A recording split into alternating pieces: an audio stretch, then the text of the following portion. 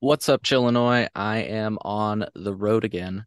And before we get started, we've got a lot of familiar faces and voices here today. By the way, if you're listening right now and you'd like to watch the video version, just go to chillinois.net/video. Folks, I recently announced the end of the Chillinois podcast, and the tagline was not supposed to, the focus was not supposed to be the end of the Chillinois podcast. It was supposed to be what's next. And a lot of people instead focused on that. On October 6th at 7 p.m., we will be announcing what's next. So tune in and check it out.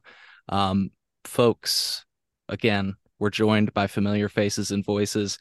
Philip, why don't you go ahead and say hi again to our audience, and then we'll bring our guests on.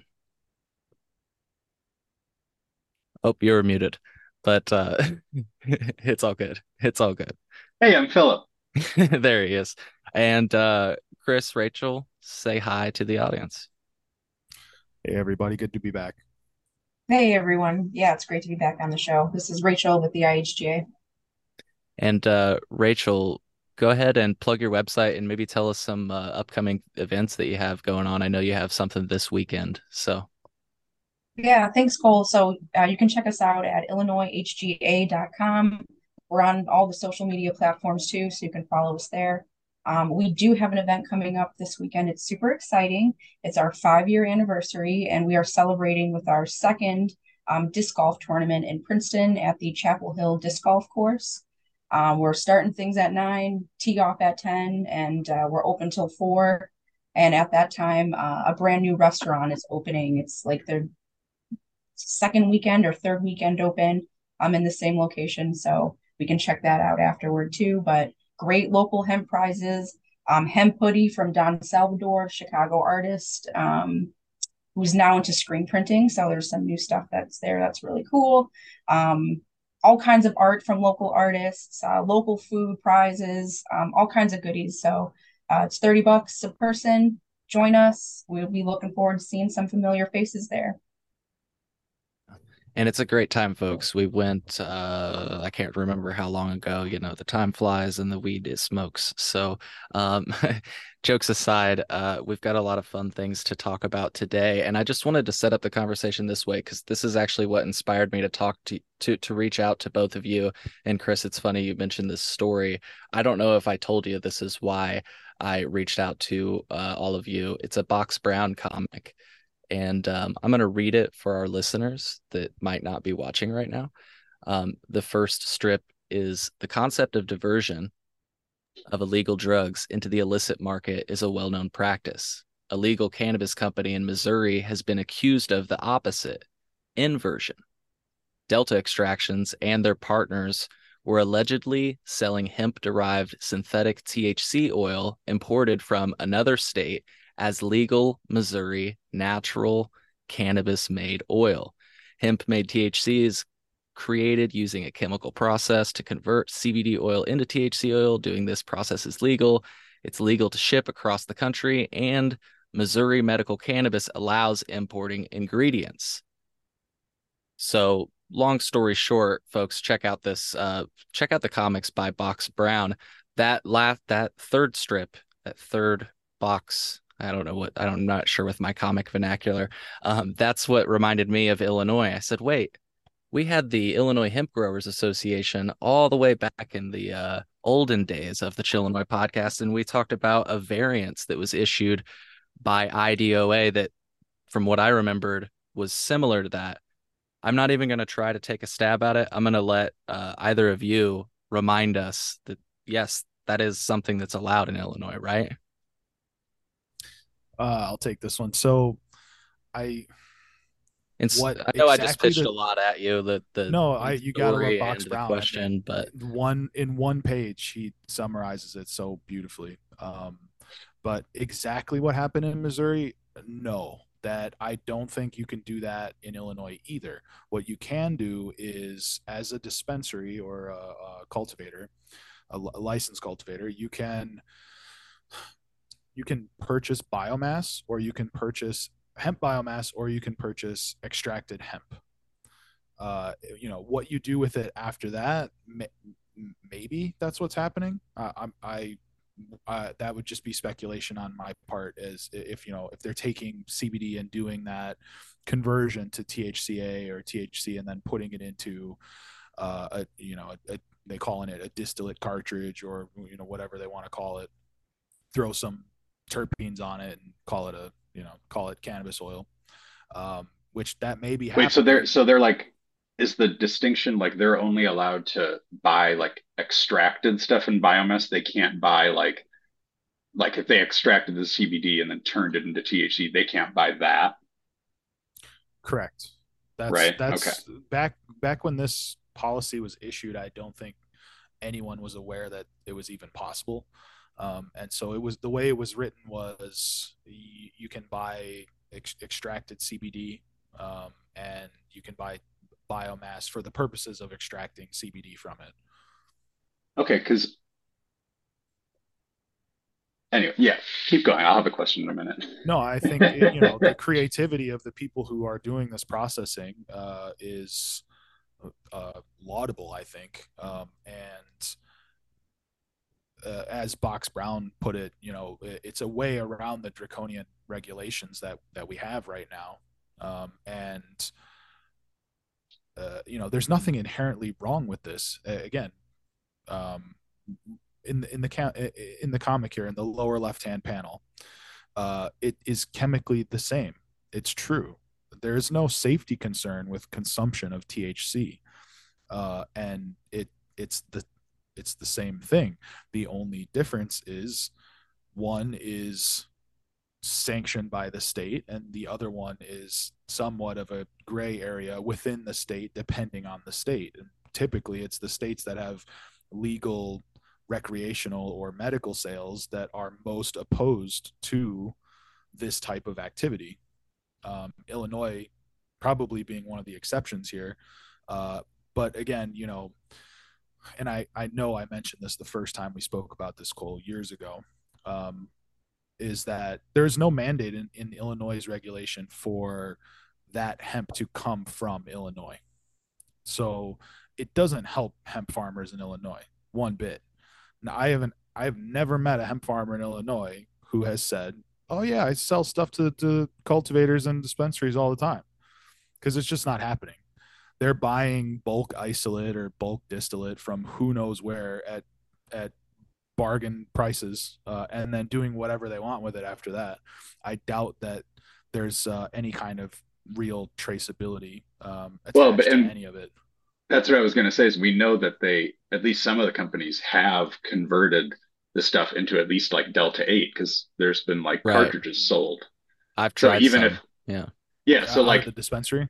From the yeah, dispensary. That's so that's what I so like to they tell people. are, yeah, like Like, even if they had that, like even if they made that CBD themselves and didn't buy it from somewhere, which I would doubt they would waste the money doing that, like they're converting stuff, into these synthetic cannabinoids to put into their products. So it's doubtful they wouldn't be doing that with like this hemp that they're buying. Right. I mean, when you can,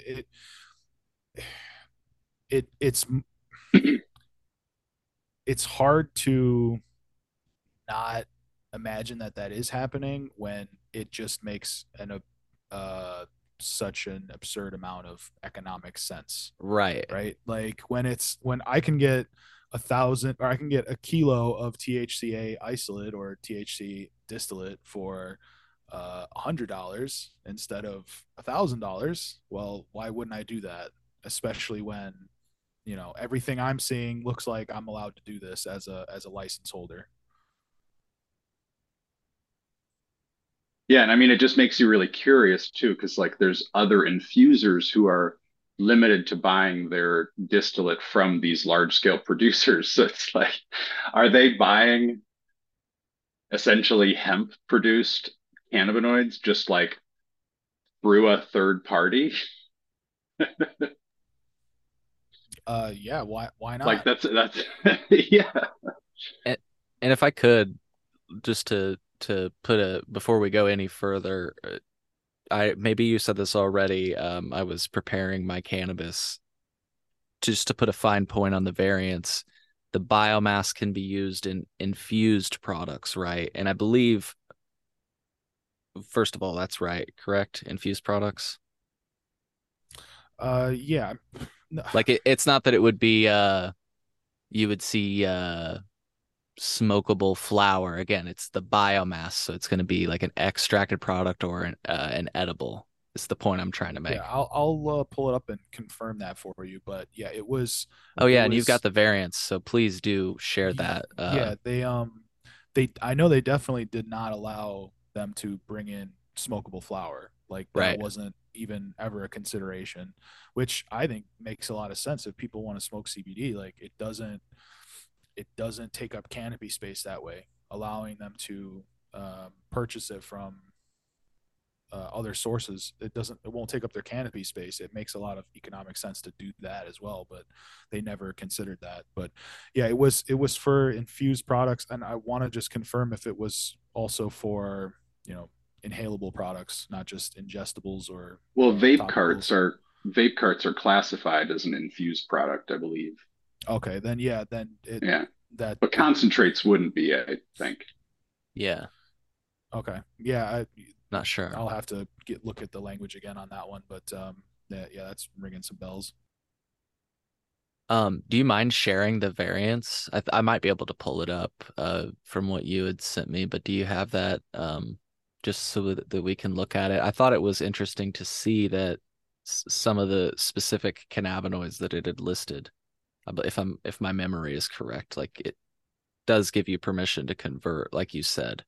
It's just interesting to see that in text. Um,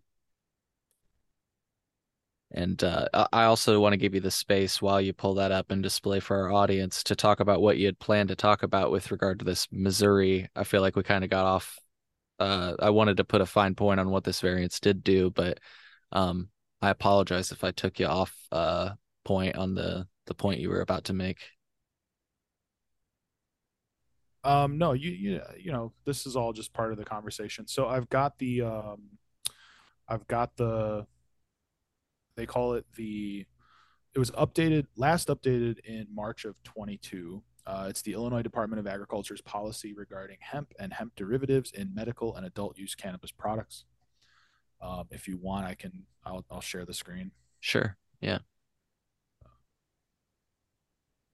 Once again, folks, if you're listening and want to watch, it's chillinois.net/video. That link should still work, even when the Chillinois podcast is not Chillinois anymore. Okay. We're displaying the variants right now. And Yeah, can you see this over here? yeah, Okay. So uh, it defines cannabis and says cannabis is different than hemp in the first part. You know, the second part says what industrial hemp is.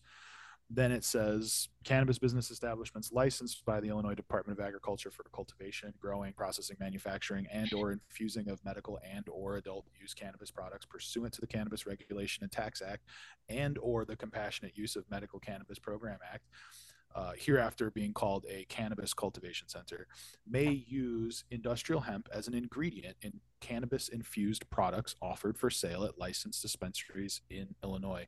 Hemp flower may not be sold to dispensaries. And then point number 4 says all hemp obtained through this policy must be used in extracted form and only in infused cannabis products. Industrial hemp may be procured from a third party, licensed growers and or processors from within the state of Illinois or any other state with a regulated industrial hemp program. So every state has a regulated industrial hemp program. If you're not covered under your state, you're covered under USDA. I love that Um, they could have just cut that sentence short and helped out Illinois hemp farmers like a lot more. oh yeah, that would have been great, and it would have been on par with what they do in Illinois. I mean, you can't buy smokable flower in Well, and Illinois it's that was funny not. because they say yeah, like everything sold in Illinois has to be grown in Illinois, which clearly is not true. Exactly. And this is the looping this now. That's a perfect point to loop back to this Missouri situation. Um, that hemp that they bought that may very well have been grown in Missouri when they did that conversion, and it was certainly processed there when they did that conversion. And there's nothing, there's there's no health concern there, and to me, it's uh, the big point there, which I think the person You're who got sharing your notes, just so you know, Chris. okay, yeah, good. Sorry about that. No, But it's okay. I obviously just wanted to I let you take know. notes, I prepare. It's all um good. Yeah, I just wanted so to let you know in case. yeah, thanks. Go And on. what I was gonna say was the big point there is that a third party ended up purchasing that. They spent over $300,000. Like that's a big investment for a small business, and they purchased $300 worth, 300,000 worth of product, and it's now tagged as illegal and not to be sold in the state. They are in still in possession of it. They're stuck with it. They can't do anything with it. Maybe they can go to another state and try to sell it, but now you're moving it across state lines, and yeah, Why was it deemed like illegal though? because the hemp program in Missouri says that you can't sell hemp as THC. Like that, the THC Oh, has to okay. come from natural cannabis source. It can't be from chemically converted from hemp source. I love that we're in like to me those are like the same words. Yeah, I just yeah, love that's that. It's like the amount of complexity that's involved here to understand like what's going on there. But in the end, like the business got screwed. You know yeah. that company that was doing that was converting and selling them like they were legit THC products, they were charging full price for them, and the business that bought into that had no idea, and now they're gonna have legal action. But guess what? That money's already gone.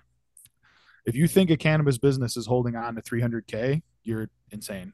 They have no money. They will not be getting that money.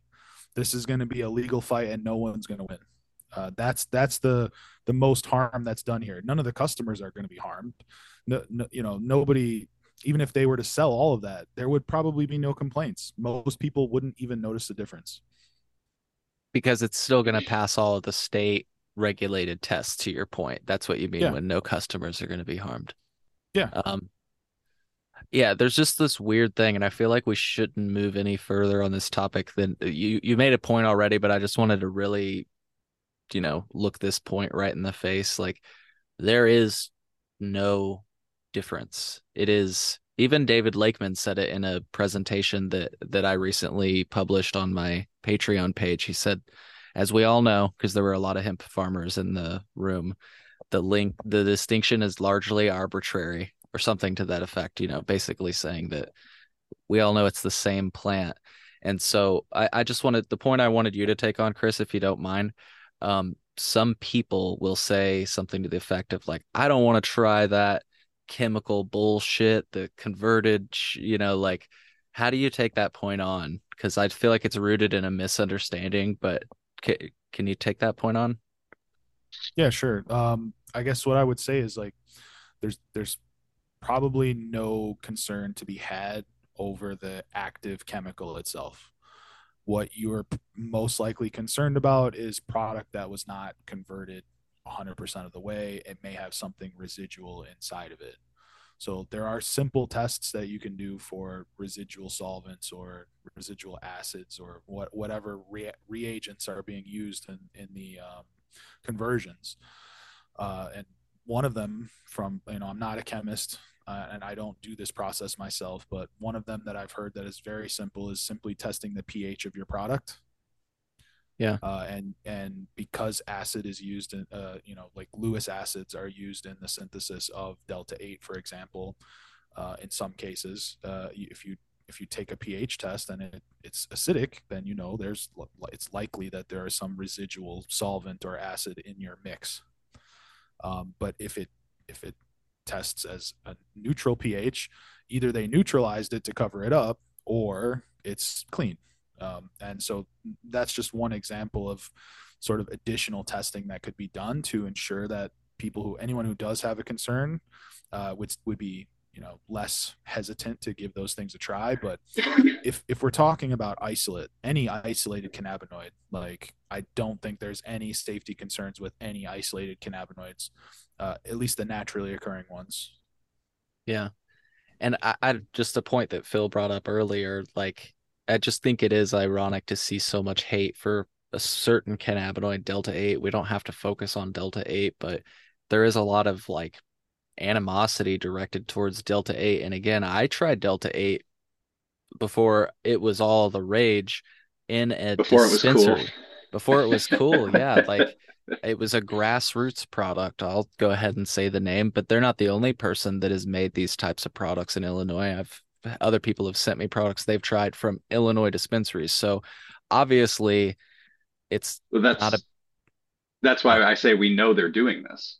yeah. Well, and Yeah. I my question, I guess, in bringing up, I feel like I didn't do a great job, and that was a real question that I read online. I don't do this chemical bullshit, but like, it's weird when I was originally exposed to legal cannabis, part of it was like, hey, you know how it's always been about THC? We're gonna be able to talk about all these other cannabinoids. And now it seems like they're like, no, no, no, no, we should only talk about these two cannabinoids. Like, it's like I don't understand where somebody got scared, and it's just weird to me. I know we'll get to Minnesota later, but we had somebody from Minnesota on, and they literally told me you can only sell products with THC and CBD in it, but like anything else, even in a legal dispensary, even the Delta 8 products are not allowed to be sold. And it's just like, why?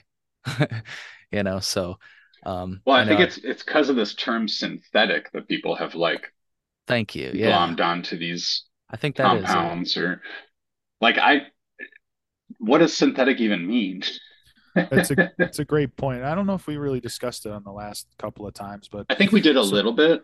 yeah, like DEA has a different definition of what synthetic means. I mean, for me, like the simplest way I explain it to like our members at the Hemp Growers Association is like, does it occur naturally in the plant? Yes. Well, then it's not synthetic. Like it's cut and dry, one sentence, anyone can understand it. It is a little bit more complicated than that. I've got a friend who's a chemist. I explained to him, he has nothing to do with cannabis, but I explained to him what is going on, had him look up what it is, and he said at best you could call this type of conversion semi-synthetic. Um, but again, it that if it's semi-synthetic, it's not synthetic. And DEA has a very specific, because they're scheduling things as narcotics, they have a very specific definition of what synthetic is. And I think the fact that that word has invaded the discourse is, it's essentially propaganda. It's the good one that I always hear that's way better than this is synthetic bullshit is Delta 8 is killing kids. It's laced with Hmm. fentanyl and it's killing kids. Yeah. That's it doesn't matter if it's Yes, true. Now it's in your I've ears. heard Now that. you've heard it. Yeah, that's insane. Yeah, Yeah. because Delta 8, like THCO, these other compounds like do occur in the plant in like tiny amounts, right? Delta 8, yes, and THCO, I think was determined to be synthetic because it does Oh, not okay. naturally occur. DEA came out and ruled or came out. I don't know if they ruled against it, but they came out and commented that any business that's engaged in selling that stuff they are selling synthetics. So like Interesting. I mean, and to me, that just confirms this, right? That they didn't come out against Delta 8. They came out against THCO because it does not naturally occur in the plant. Hmm. Very interesting.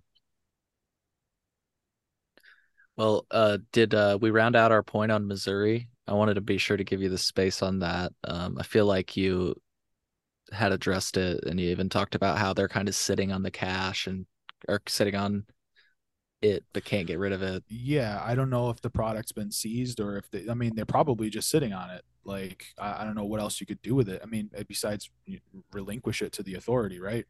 And Well, I guess, isn't it federally legal? Yeah, yeah, yeah. But in the state of Missouri, now you got a problem. And, because it's in the metric system, right?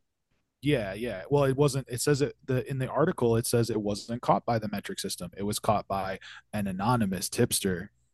So somebody didn't like what they were doing, and they tipped off the government, and that's what blew the whole thing up. Yeah. Would you? Well, I'm speaking outside of my understanding of seed to sale, but I think it would have been in metric. Like you say, it wasn't maybe caught by metric, but is it maybe the fact that because it is in metric, you can't just sell it across state lines, like you say, because like in Illinois, you wouldn't, as far as I understand, you would not be able to do that, even if it was, hemp, and there's a lot of cultivators that are selling what could be hemp, you know. Yeah, I think, and I think this is just another example of states sort of overreaching on regulating within their boundaries. Hmm. And we saw this recently also in Arkansas. What was his name? Billy Ray, Judge Billy Ray Williams, or something like that was his name. And he's a federal circuit judge, and he ruled that Arkansas's law was unconstitutional because they banned the possession of Delta 8 in Arkansas. And it's a federally legal substance. So when the topic that came up, or that's one sentence summary of this was farmers turned into felons overnight, because you now the farmer who's selling Delta 8 products happily and safely to his regular customers, now all of that activity, you're now a felon. And any business that plans to transport Delta 8 through Arkansas is committing a felony, which as Judge Billy Ray so graciously put it, that's unconstitutional. You can't create legal entrapment in your state. Like, as soon as you cross this line, now you're under arrest. When every other surrounding state, you're cleared to just transport as you will. Does that bode well if Illinois tries to I was wondering the same thing. ban these Yeah. things? I just feel like that's going to be another challenge. I, it's Or I guess they wouldn't be banning them; they would just be like regulating a certain segment of the business yeah. out of business. Ultimately, the judge Right. decided that it was because of the wording. It was because it was so Right. strict. If they would have allowed for transportation or possession but not sales, then that's a different story. But the states just, they get overzealous and they do silly things like Missouri. It's not illegal because it's unsafe. It's illegal because of a technicality.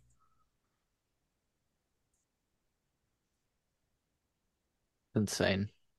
But It's if insane. Illinois, like going back to Illinois, like if Illinois wants to try to do the same thing, first of all, there's no way they're going to get it done before the Farm Bill kicks in, and hopefully the Farm Bill changes something, so that Illinois can just follow suit and not get into the same legal trouble that Missouri and Arkansas and so many other places are getting in, Minnesota are getting into, with trying to regulate THC and CBD, and very specifically, and creating these labyrinths on top of each other of regulation.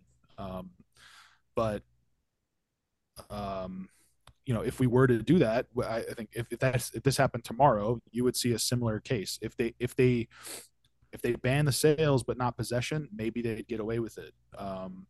But if they did something similar to Arkansas, you could see the exact same thing happening again. This is the second time that a federal circuit judge has said, "Don't mess with Delta 8." Nice. Nice. Hey, do you mind sharing that variance again? I just wanted to display point number 8. I thought it was pretty interesting. I don't really have anything other than that. I just wanted to, in case folks didn't catch point number 8, I thought it was pretty interesting. And then I also wanted to just ask you while you pull that up and share that. Um, I wanted to ask you about the farm bill. I've tried to explain this to Phil, but truthfully, I don't know enough about like where we stand and stuff. But again, that presentation that I recently saw with David Lakeman made me feel like I was at least somewhat on track with my understanding. And I just thought maybe you could maybe fill in the gaps. I'm under the understanding that right now we're kind of functioning under like a 2014 farm bill, but we're working on updating our policies to reflect the 2018 farm bill. And David Lakeman made the joke that by the time we're done doing that, the 2023 farm bill will be out. Can you can you fill in the gaps on that? And I guess before we do that, just in case people are listening, since you're displaying point number 8, my apologies for throwing multiple topics at you. But it's just that part, the industrial hemp flower part is what stood out to me. I thought that they could only purchase the biomass, but I think what you're saying is it must be extracted. Like in order to be sold, it must be extracted. But they can purchase, they can purchase hemp like all forms, it seems. Almost. Yeah, if you're willing to find someone who will sell you Hemp flower. flower only for extraction, you'd just be Is paying that more. rare in bulk? Yeah, biomass is pretty much all that you're going to be able to find In bulk, yeah. nowadays. Like decent 8% biomass is actually kind of hard to come by. Um, there's less and less of it as we continue producing. Like acreage is pretty low, and the oversupply from 2019 is gone or old, and so yeah, that's all you're going to find. You're not going to find a hemp producer who's willing to sell you their flower for biomass prices unless they're extremely desperate and they're like going through bankruptcy and have to liquidate. Hmm. Because they would have, like, just to clarify that for people, they would have processed the plants and like trimmed them to just the flower. Yeah. Exactly. To try to push that CBD concentration as high as possible. And that was definitely a practice early on where they had what they were calling biomass, which is just flower and leaf. It was, they call it shucked or no stems. And that was like, 12, 13, 15% material ready for extraction. That stuff doesn't exist anymore. Like all that stuff was bought up and extracted because of the efficiency that you get from that purity of material. And now that we've had a few years to navigate, um, 8% seems to be the magic number. So we could get into the whole, how to get there with the industrial hemp production program now. Like, if you're interested in producing 8% biomass, there's many viable ways to do that. The USDA rules and the current farm bill allow you a pretty significant grace period uh, of 30 days plus or minus 5 days. So you could get a compliant test and then continue to flower for 5 more weeks and then take that material to extraction. And even if you test non-compliant 30 days before harvest, you have the opportunity to remediate, which means you can selectively blend stem and leaf into your flower to reduce the THC and remain compliant. But going on about the farm bill, yeah, like going back to what um, David Lakeman said about the current rules. So I know we touched on this last time we talked. We submitted some oral testimony in February or beginning of March about this. The what they're trying to do is get their hemp production plan approved by the USDA. IDOA, the Illinois Department of Ag, is trying to get their hemp plan approved, and they had made some very minor changes, and we're just hoping to kind of rush it through without anybody taking note. Of course, us and a few other stakeholders caught wind of it, and we realized that when rule changes go through and they're pushed into JCAR um, in Illinois, then it opens up the opportunity for the public to request a hearing. And so we did that, and they granted it. They didn't have to grant it, but they did. And we came in and gave our testimony.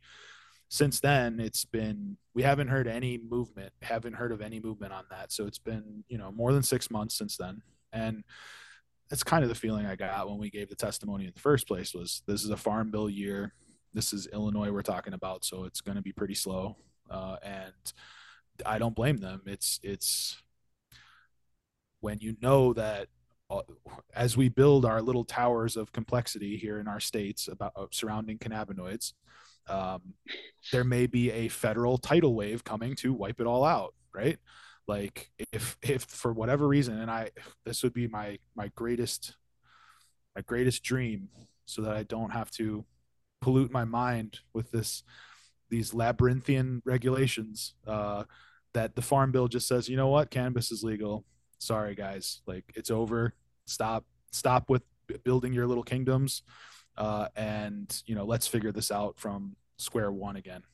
Well, I That mean, would be that's the amazing. stupid, but that's the I stupid don't. thing, right? Is the 2018 Farm Bill pretty much did that already. Yeah, it did give access to cannabis to more people than ever. And Right. the benefit of that, I think, is not it's not just an economic one. It's it's an it's like an unquantifiable benefit because you don't know how much cannabis improves people's lives. You don't know that the people, like, it's that classic meme of that guy, like he gets to smoke some weed for the first time in a long time and he just starts crying because he gets such relief, right? Like, you don't know how many times that's happened. That's happened since the farm bill got some form of THC or some form of cannabinoid into people's hands. That's I feel probably like I would do the analogy that like Delta 8 is to Delta 9 as the 2018 Farm Bill would be to full legalization. yeah, like a watered down version. Yeah, Yeah. Well, yeah, because like it's just in practicality, I just wanted to do an experiment and order some Farm Bill compliant products. So I ordered like a case of some hemp derived Delta 9 ice cream and I ordered some THCA flower from some company in North Carolina. And I paid for them with a credit card. They both showed up at my doorstep within 2 days, delivered by USPS. And that's Like what I had in mind. if that's not Right. legalization, pretty much. Right. Like this is what I'm smoking right now is that hemp flower. And it's as good as any stuff I'd get from a dispensary. yeah, and so that's what I would love to see is Farm Bill 2023 just it turns cannabis into a legal commodity across the board. That what are the chances of that? What are the odds in Vegas? I don't know. Probably not very good. Um, I I think we'll get some kind of token relief, like they'll bump the THC percentage up from zero point 0.3 to Right. 1.0, or they'll we may see that they separate CBD from industrial or hemp cannabinoids from industrial hemp, fiber and grain, which in my opinion, that's just adding more complexity. It will give relief to, and we support the industrial uses being separate just because we know so many people who wish they didn't have to test, or they would grow if they didn't have to test. They would Like something like people making like hempcrete or exactly. Yeah, rope or if things you're like growing that. like ultra dense plantings for food or fiber, it makes no sense. And that was part of the testimony that we gave in March was, look, there are common sense ways to verify that this crop is not going to be used for narcotic or illegal purposes, or even just cannabinoid production in general, just by looking at it. Essentially, like Right. Yeah. there's so many good uses that are there that are needlessly expensive because of testing that shouldn't ever be happening. Like you have to you have to test your microgreens, you have to test your clones, you have to test, like, plants that have zero flower on them still technically need to be tested before being sold. And so that was part of our feedback to them. And again, will that actually go through? I mean, look, the farm bill was we were supposed to see a draft of the farm bill by the end of this month. From last I've heard, it's not going to be this month. It's going to be next month at some point. So I advise everyone to keep an eye out for that. And if if the draft does come out, first thing you can do is search that document for instances of the word hemp and just look through all of them and see what changes there might be. Maybe you won't be aware of the 2018 rules and definitions, but the first thing you would look for is the definition of hemp and see what the difference is between 2018 and 2023. I think there are probably hundreds, if not thousands, of people just waiting for that draft to come out so that they can start writing blog posts and creating content based on that alone, and us being one of them.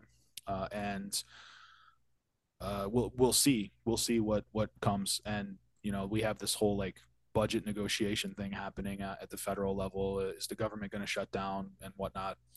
But it's pretty clear that we will have a farm bill before the end of the year. Like same as thing that happened to 2018 farm bill. It's supposed to be passed in September. It's not. It took till the end of the year, and that's what we'll see again this year. And just before we switch to our next topic, IllinoisHGA.com, right? Yeah, that's right. Illinois HGA. Nice. I'm proud of myself. I know you wanted to talk about Canra. I didn't mean to switch gears to that though, if you were wanting to finalize on that, or I don't know. I've seen that name pop up recently, so that's why I bring it up. What do you want to talk about next? Yeah, we can go into Canra. I think it's a good direction to go from our last topic because um, Canra sent a letter to the House And what Committee is on Canra Agriculture. for our So listeners? CANRA is the Cannabis Regulators Association. It's spelled CANNRA, CANRA. They have their own website, which it's an association of what they call themselves is a nonpartisan association representing cannabis and hemp regulatory agencies from 45 member states and U.S. territories.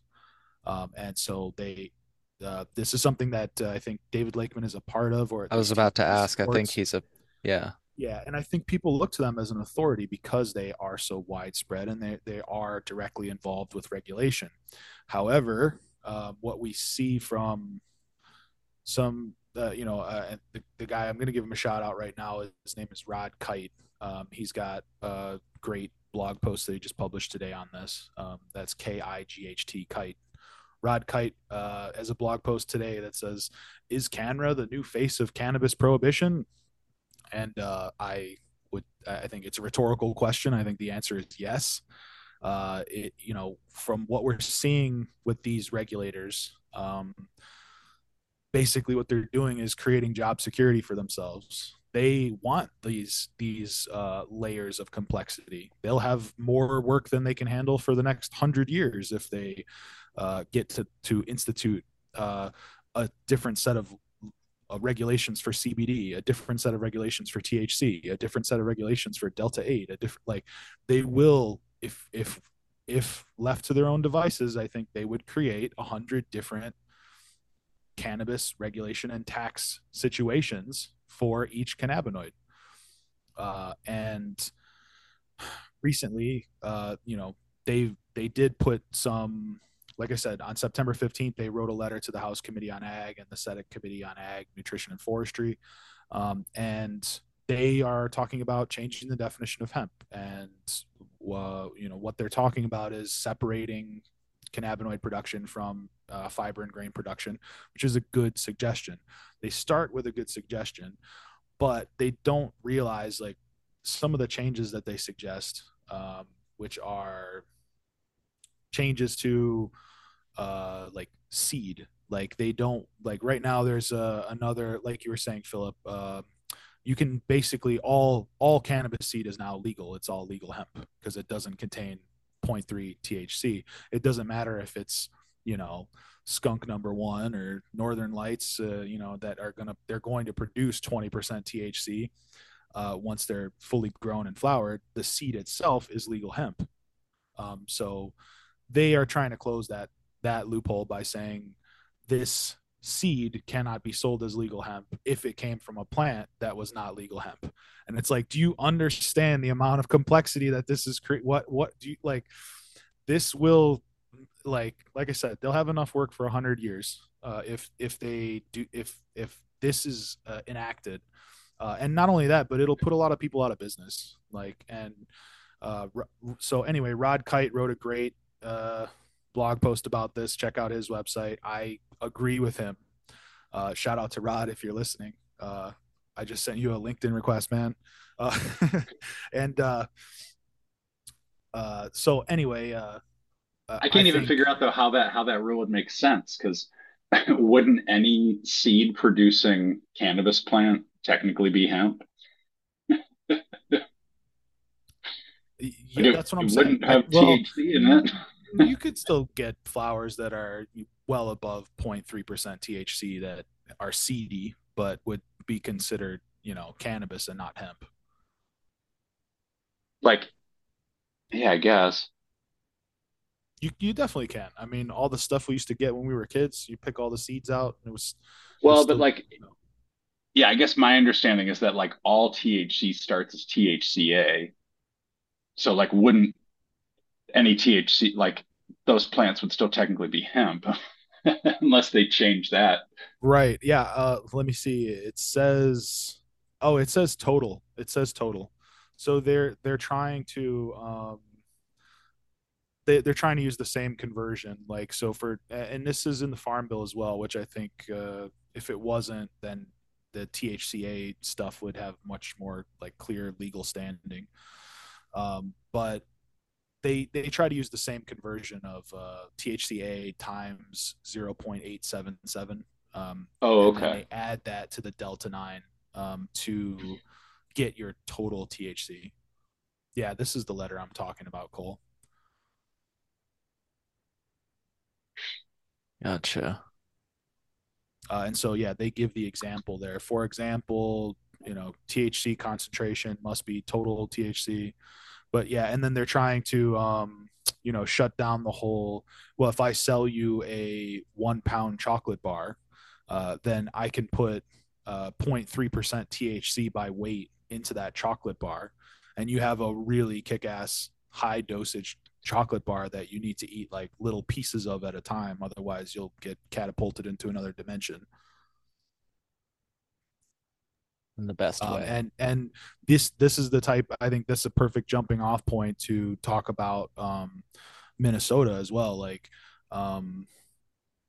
it's in Minnesota, they have, and same with Illinois, they have dosing limits, right? It's like in a package of gummies or whatever edibles, you have by the way, I'm not related to Adria Berry in any way. Okay, I was about to ask. Is um, this your insider? yeah, I don't have any family in Oklahoma, uh, but in Illinois and Minnesota and many states, they have these limits on the amount of THC that can be per serving, and amount of THC that can be per package.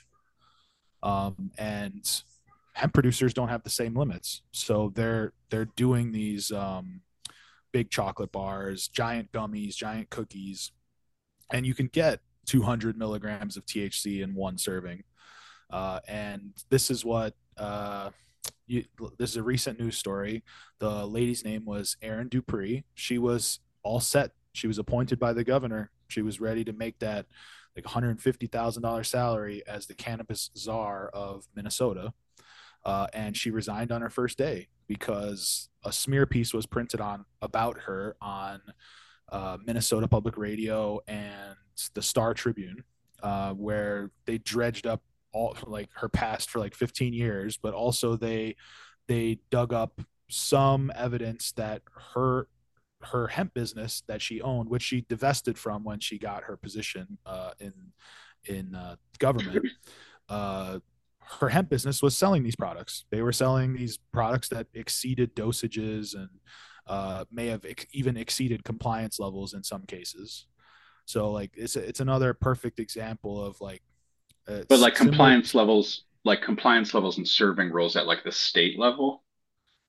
Right. Well, compliance well, Minnesota does have its own hemp program, so it would be at the state level, but it's also, if it was USDA, it would be the same, the 0.3%. So like some of Oh, the okay. She vapes that was she was over selling, that. Yeah. yeah, they were made with distillate. The distillate at higher than 0.3%. Yeah, this is the yeah, so it's gone national now. But you look at the local news sources and like they dredged up her whole past. Like they started talking about how she has tax liens against her, and she got into legal battles 12 years ago when she was consulting as a home remodeling person or something. Like there's no reason to print any of that stuff, and I feel bad for her. Like, but she resigned because she didn't like, this is the best way to just make it all stop. Like that's a terrible way to start with with a public position, right, under a cloud of controversy, and this would have just followed her indefinitely for her whole career. Oh, I'm sorry, I think I froze up there. No. Oh, maybe I froze up on your end, but I didn't lose you. Okay, my audio came through. Gotcha. Okay. Yeah, so anyway, she resigned, and it's like I said, it's another perfect example, like similar to what happened in Missouri, of these technicalities, these regulations. Like there were no complaints from her customers. There were no you know, dissatisfied customers or people that were harmed by this. You know, it's a technicality. We got you on a technicality, and so now it's a catastrophe. Even though it's, you know, you're making a mountain out of a molehill. But this is going back to that same, you know, propaganda, right? Delta 8's killing kids. So once you hear it, I mean, they literally, there was a guy, isn't, doesn't, wasn't the guy from Starbuds that said that on Chicago Tonight? I think, yeah, Delta, he, Delta 8 is killing kids. yeah, Ugh. yeah, Like a cannabis operator in Illinois that sells Delta 8. right. That was interesting about that report. I don't know if you have any takes on that, Chris. I think we lost you He's for a just like second, but on a business angle, he's like trying to run his competition out of business. And that's like, you know, I'm sure yeah. he could care less if he loses his own Delta 8 business because he's got a cannabis license to have an actual dispensary. So oh yeah, I did lose the very beginning of that. Can you just repeat the very beginning? This is in Illinois, right? yeah, there's like a Chicago talk show, and they had a debate with like LaShawn Ford, um, the guy from Shitiva, Charles Wu, um, And yeah, Alderman Kareem, Hopkins. yeah, Kareem Kenyatta from Starbuds. Yeah. And Starbucks, the that guy was from the guy. Starbucks just threw in at one point, like, it's killing kids about Delta 8. Yeah, that. Like I said, man, it's just it's out there. As soon as you get it out there, that's all you need to do. But yeah, I remember Rachel telling me about this, and it's that I think I already mentioned this. Like anyone who's in favor of this complexity, they're creating job security for themselves, and you know, like government is interested in creating more regulation and more taxes. Businesses are interested in eliminating the competition. Um, we are neither one of those things. I mean, we are a business. The Illinois Hemp Growers Association is a business, but we don't participate in either one of those things. We think, you know, we're one of the few voices here in Illinois that's more about common sense, I think, and just broad legalization, which apparently is rare. I think everyone has some kind of vested interest in this, and Hmm. we've been pretty objective, I think, for the past 5 years. And you know, I'm happy to have my mind changed, but from what I'm seeing and for what we're seeing just here in our state, and being dragged into this cannabinoid stuff, you know, all we ever wanted to do was build a mill and grind some hemp fiber and make some cool T-shirts and stuff like that. Like that's all we. But we, but you know, but we get dragged into this stuff, and we try to approach it, I guess, with the mindset of a farmer, right? Like I think that's the best way to look at a lot of things is how is this affecting me as a farmer? If I chose to farm this stuff, what do I have to go through? And looking at it through that lens, like you can see why acreage has trended down consistently year after year after year since the 2018 Farm Bill. Yeah. And I'm not trying to dwell on this too far, but this is meant to be a not trying to dwell on this too long. However, I did want to give you the compliment that I do think that, you're one of the few associations that I'm aware of that is pushing for what I consider to be some semblance of true legalization. Like what you're fighting for is not to criminalize farmers. In fact, it's the opposite. Like we had you on in the past to argue against some of the proposals as you mentioned. If those things would have come to be, we would have seen that same type of headline that you referenced earlier, felons overnight, you know? And so I just wanted to thank you for what you do, just briefly, and recognize that because again, I don't know that I can name another association in Illinois at least. I wish I could name like more people and groups and associations that, like I say, kind of fight for what I consider to be legalization, you know? Yeah, I think there's a few of us out there, but thank you very much, man. I appreciate that. Yeah. Um, I think like Rod Kite is somebody who's Yeah. also in the same boat. I think there's a guy out of Maryland, Levi Sellers, he runs an association, hemp association there, and Again, I've read some of his stuff, and it's very similar to our stuff. We fight for the farmers, we fight for common sense, and we believe that broad legalization isn't going to kill children. Like Yeah, that. yeah. And I guess what I meant was like in Illinois, because I mean I can definitely think of at least one organization that Phil told me about, MITA, the Marijuana Industry Trade Organization with Dimitri Downing. Like he's super limited licenses. And so that's an association, I can point to that's like, okay, they're trying to fight for like the farmer and try to fight. I mean, really what I'm trying to focus on is the answer shouldn't be criminalization. Like the Yeah. enforcement mechanism shouldn't be or criminalization. more or absurd amounts of regulation. Yeah, Yeah, and so when you say he's against license limits, well, why do we have licenses? It's only because it's a Schedule One substance. If it wasn't yeah, true. Schedule One, and we didn't touch on that at all tonight, but definitely we could jump into this another Sure. Yeah. time. Is the Schedule Three debate. In the industry, they're like, well, we can reschedule it to Schedule Three instead of Schedule One, and that would make it easier and better. And some people are like, no, absolutely not. This is ridiculous. Just get it off the schedule. Why are we playing this game? And other people are like, no, this is good. We have to take this because it's incremental progress and it will open up more opportunities and this and that, banking and etc. But again, if it's a scheduled substance, you are enforcing regulation. You are creating the opportunity for felonies to be had over lack of license, etc. So like ultimately they're just going to do whatever they want to do. Drug policy is not voted on by the people, right? It's set by people who are mostly appointed, and it's administrative policy. It's not democratically voted on. Um, it's an issue within elections, but we don't get a choice. And so if they want to go Schedule Three, I guess what can we do to stop them? But I think the you're not on the right side of history.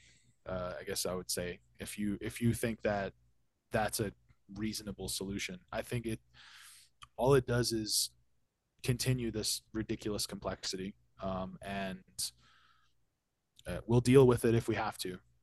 But uh, just like with CBD being an approved drug, it created so many issues. Epidiolex is the drug. Because of that, FDA is extremely hesitant to do anything with it, and feels like they need to create a new regulatory pathway just to regulate CBD, and any other, like Delta 8 or other cannabinoids. So it's like by agreeing or like allowing these artificial barriers to exist, this Schedule 3 barrier, Schedule 1 barrier, the Epidiolex is a drug barrier, by accepting these roadblocks into our regulation, into our understanding of how this industry works, we are starting off with a handicap. And I'm an engineer. Like, let's do root cause analysis here. Like, let's look at what's causing the problem. Let's not build a new machine on top of the broken machine. Like, Is let's it, sorry, is Epidiolex just CBD? yeah, it's basically CBD isolate in pill form. That's so interesting. I didn't know that. Yeah, they've done I was just safety I was just studies on. reading I was just reading a thing about cannabis laws in like Singapore, whatever reason. And they were saying like I was reading there's two people that are like authorized to use Epidiolex, but they use it as like literally a last treatment option. It's like it's a naturally occurring substance. You go through all Well, these synthetic drugs you get and all into these the treatments to get to CBD. yeah, well, you get into this. But yeah, it's like it's similar to like the FDA, right? They're like, oh, because it's called Epidiolex, it's a drug. So now we got to treat CBD like it's this real significant thing, but it's just a natural, like holistic medicine. Yeah, no, and they did. I was gonna say they did safety studies on children. They Right. gave children like high doses of Epidiolex for like extended periods of time and found that there was no harm. And it has a generally well accepted safety profile. Like that, there's no debate on that. Like even like pediatricians who are like staunchly opposed to medical or recreational THC, they will, without hesitation, prescribe Epidiolex because it has a good safety profile in the U.S. Now, when you want to talk about Singapore or other like East Asian countries, the history of drugs out there is much Right. different, Right. and partially, Yeah. British colonists are to blame, and et cetera. That's a whole nother discussion, but yeah, I mean, and I spent some time in Japan last year, and there cannabis was not around. It's acceptable to get completely wasted in public off of alcohol, but I didn't see anyone smoking cannabis. I didn't smell it. Nothing. It's probably not that great and it's probably super expensive. Well, it's similar. Like it's treated the same as heroin in Japan, and Hmm. things are changing there as well. But I was able to get CBD while I was there.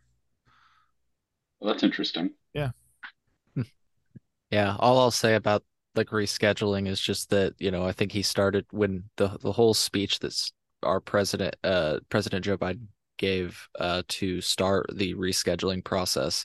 I believe the first few sentences that he said was nobody should be in jail for cannabis possession, and in fact it's already legal in many states. That's how he like starts the speech. And what I've seen people like Justin Streckle, former communications director, I think, on Normal, he's said on Twitter is that this is not fulfilling his campaign promise to decriminalize cannabis. This is just, as you said, rescheduling. There's still many criminal penalties that could and would remain, uh, just if this went through untouched. So yeah.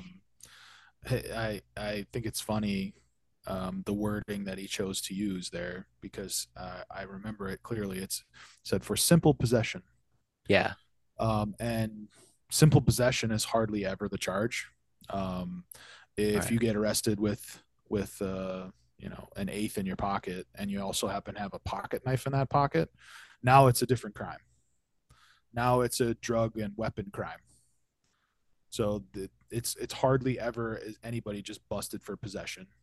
And so even if you were to fulfill that promise to get everyone out who was busted for simple possession, you still have probably two or three times as many people sitting around because they happened to get busted while they had their hunting rifle in the truck, or they had some other circumstances which led them to have more than one charge, and it would escalate the drug charge that they ultimately get convicted on. And so conveniently, that's what politicians are best at, is look at me, I'm doing something good, but it's like you're only giving us just the tiniest little crumb. And you could do so much better if you just like you were saying earlier, Philip, if they just would have left off the back half of that sentence in the cannabis policy for Illinois, it would have helped out Illinois a hell of a lot more. Yeah, well said. Well said. Well, were there other topics that we hadn't gotten to? I feel like there was at least one that was on your list that we hadn't discussed. Am I wrong? Well, we mentioned Canada and Minnesota and Okay. Missouri, and I guess just my wrap up here about all of this, and I think it's been pretty clear from the way that we've been discussing this, but the industry as a whole, cannabis and hemp, is reaching like this critical mass where something has to give. And like I said, I would love to see the federal tidal wave of broad legalization just wipe it all away. But with industrial hemp being split from cannabinoid hemp, being split from medical and recreational cannabis, no one, it seems like there's nobody out there in a position of power, at least, who's willing to admit that this situation is just ridiculous. It's like that, it's that picture of the dog in the house that's on fire, Yeah, and he says, "This is fine." right. That's where we are right now, and I think it's not just the inside of the house now; it's like the whole neighborhood, and everybody's in each other's business about this. And in Illinois, we're still not out of the woods. Like, we have the veto session coming up, and they still could move to change something about hemp in that session. I've heard from politicians on both sides saying, well, it's not going to happen. It's not appropriate for this session. But also, I've heard people say people are embarrassed and they want to get something done. Yeah. They promised, the lobbyists promised that this would happen, and that, there's big money behind this, and something is going to get done about this.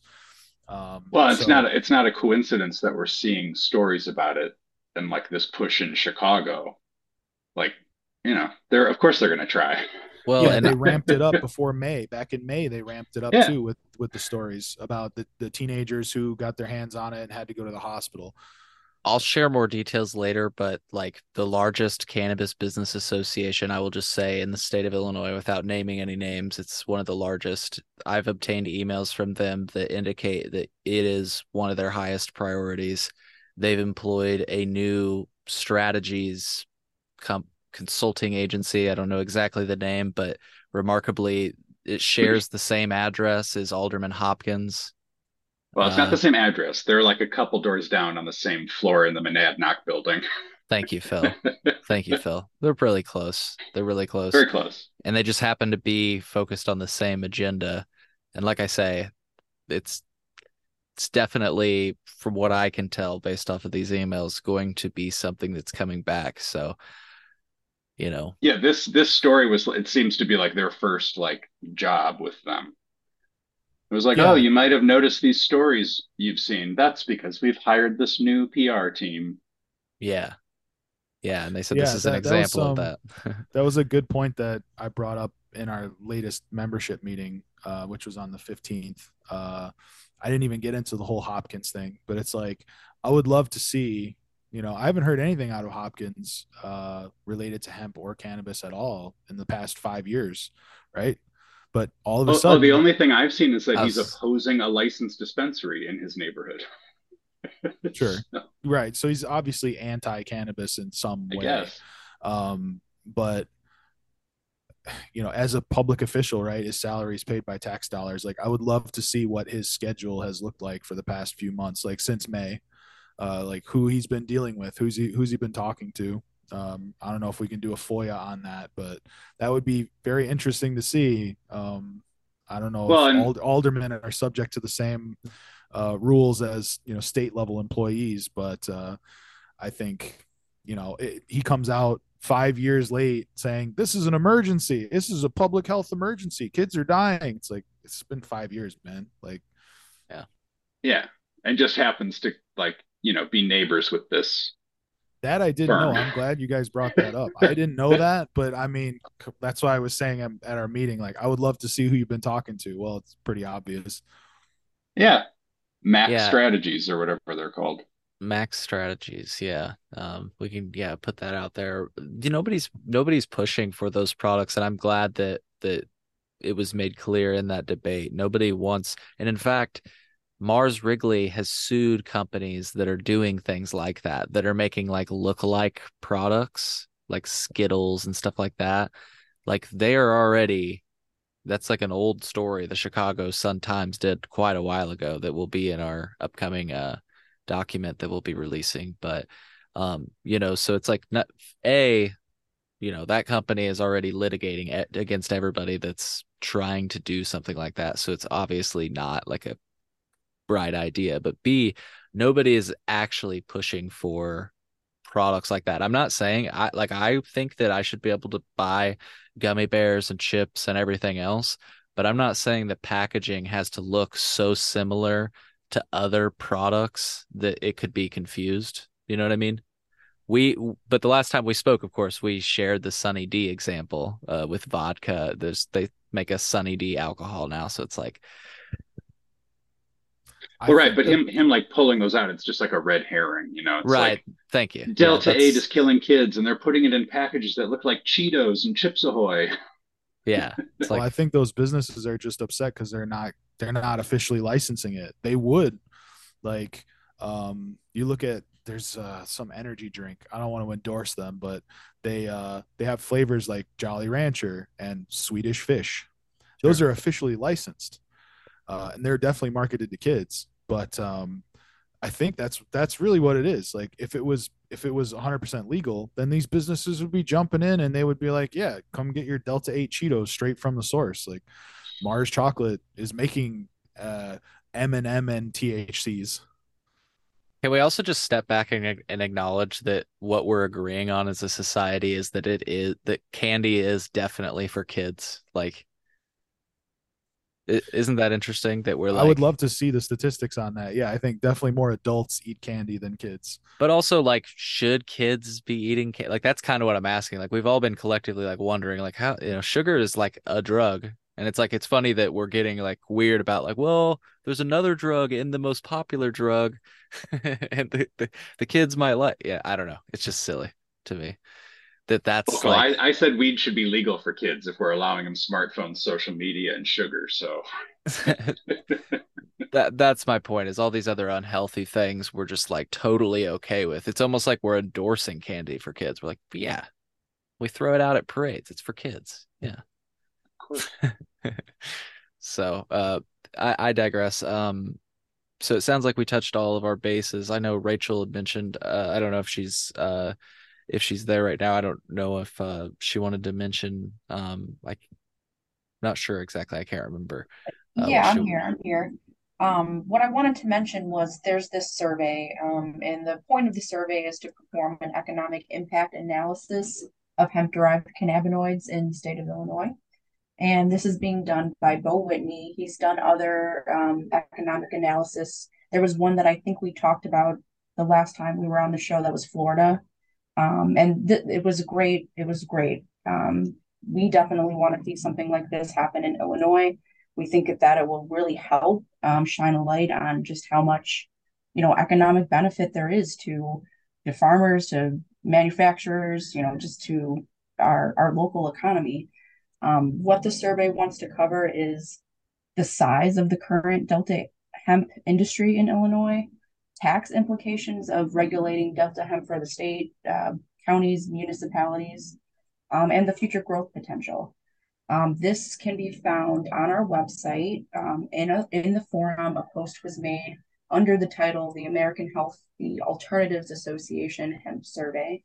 I will drop that link in the chat for you if you wanted to share that. That would be super appreciated.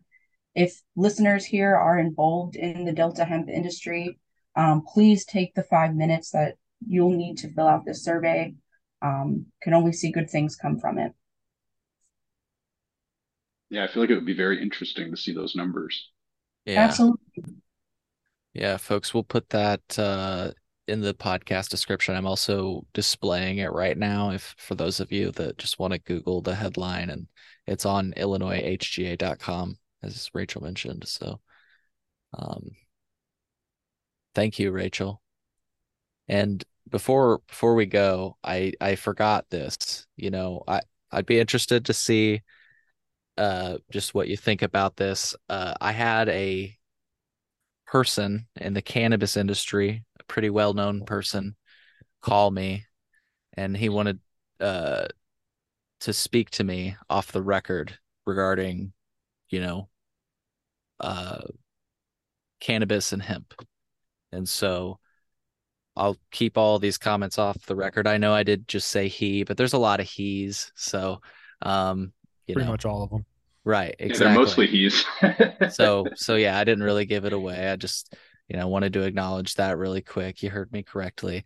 Um, they said to me, when one critiques us, and I'm loosely because they said off the record, so I took notes. So, um, when one critiques us on our suggestion to clamp down on this, meaning the farm bill legal products, they'll say you're criminalizing honest and hardworking people out of the industry. Cole, do you want to know what my response is? So what? When we legalized cannabis, That's what we agreed on. It's still illegal to sell this stuff without a license. We're not saying it should be legal for everybody to sell this stuff. And the one of the closing points they had is which, you know, it's interesting. They say we still clamp down on the legacy market, which is far larger and has more colored people participating in it. And he's okay with that, he says. Right. Yeah, Do that you reminds me of that Australian guy that just made the news recently for saying he wants to see unemployment go way up so that the workers know that they work for the employer and not the other way around. yeah. It's a high level capitalist mindset there. Uh, Not to say anything, not saying I'm a socialist or anything, but like late stage capitalism for sure. Yeah. And like like I So said, I will say there's a little unemployment boost would help with the service industry a little bit. Service make it a little better. It's like been you know lagging since the pandemic. I support my striking UAW brothers and sisters. Oh, All of right. course. They're going to give um, us the 32-hour work week, I heard. yeah, that'd be nice. Yeah, But but sorry, go ahead. it's just like you said, the response to that is so what? It's like we're happy with our little walled garden, and we want to keep it's our gated community. We want to keep everyone out. Like we Yeah. bought our big $1 million mansion in the gated community, and not everyone's allowed in, and nor will they ever be if we get to do what we want to do.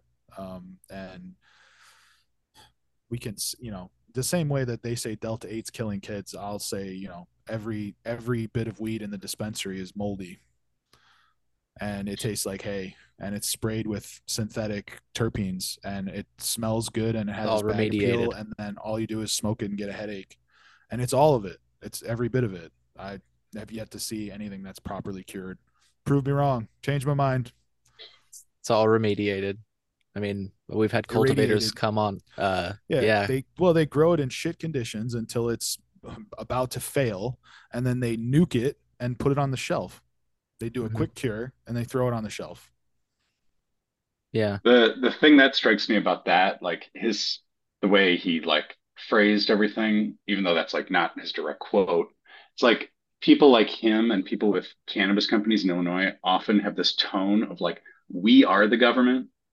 Like we work hand in hand with the government and we establish all this. And this is our party. And it's like, no, no, no, this is a fight. And the reason legalization happened is because of people, not you.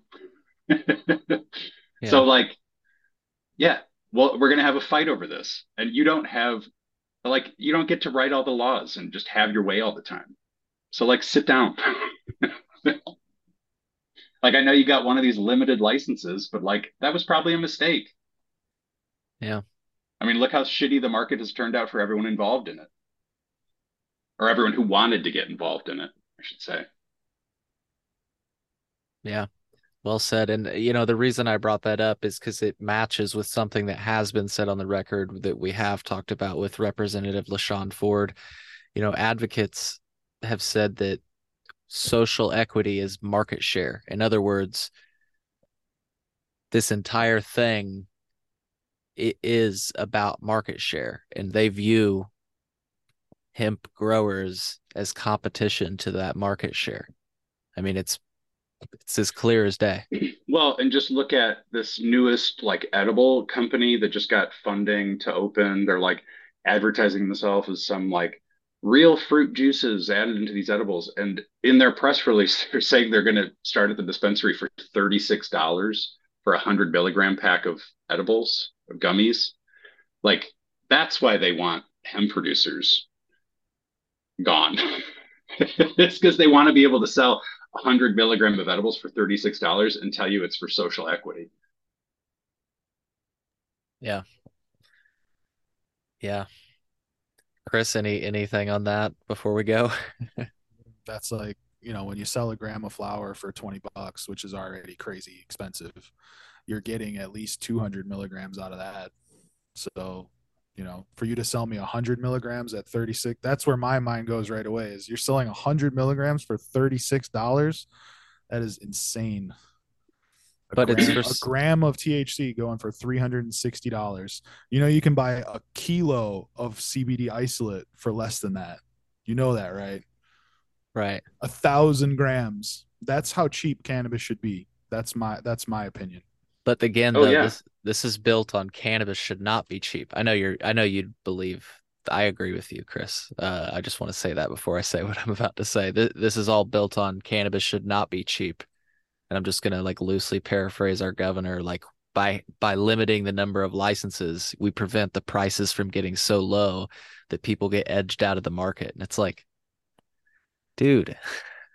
That's So not it's what the like, market's supposed to be about. It's supposed to be you right, produce for your friends and family, and they pay you what you choose to have it be worth, right? It's just like anything, any other farmer. If I'm a farmer and I grow tomatoes, you're gonna pay me more for my tomatoes because they're way better than any shit you can get at the grocery store. right. But like Phil said, it's like when you get that pack of edibles, 100 milligrams for 36 bucks, you're not paying for the edibles so much as you are paying for social equity. Hmm. Like Which are thirty supposed to dollars be of that funded through the costs. tax dollars anyway, right? Right. Right. Yeah, Well, the and I whole feel thing. like again was just supposed to be addressed through actually ending the criminalization of cannabis. Like if you're acknowledging that this cycle is what needs to end, why not actually end the policies that started the cycle? But we won't get into that. We're well over our time. I guess though, just to give you both room, I don't mean to not give you the room. Any thoughts on that before we go? Any No, things to go ahead. add? Yeah, go ahead, Phil. No thoughts. Yeah, I think I've I've brain dumped Yeah. just about as much as I can for today. But again, always happy to speak with you, Cole, about any of this stuff. And let's get on again and do another hour or so. It's been a good summer. We put together 3 episodes in about 3 or 4 months. So I'm Well, what very the excited. veto session is in like a month, right?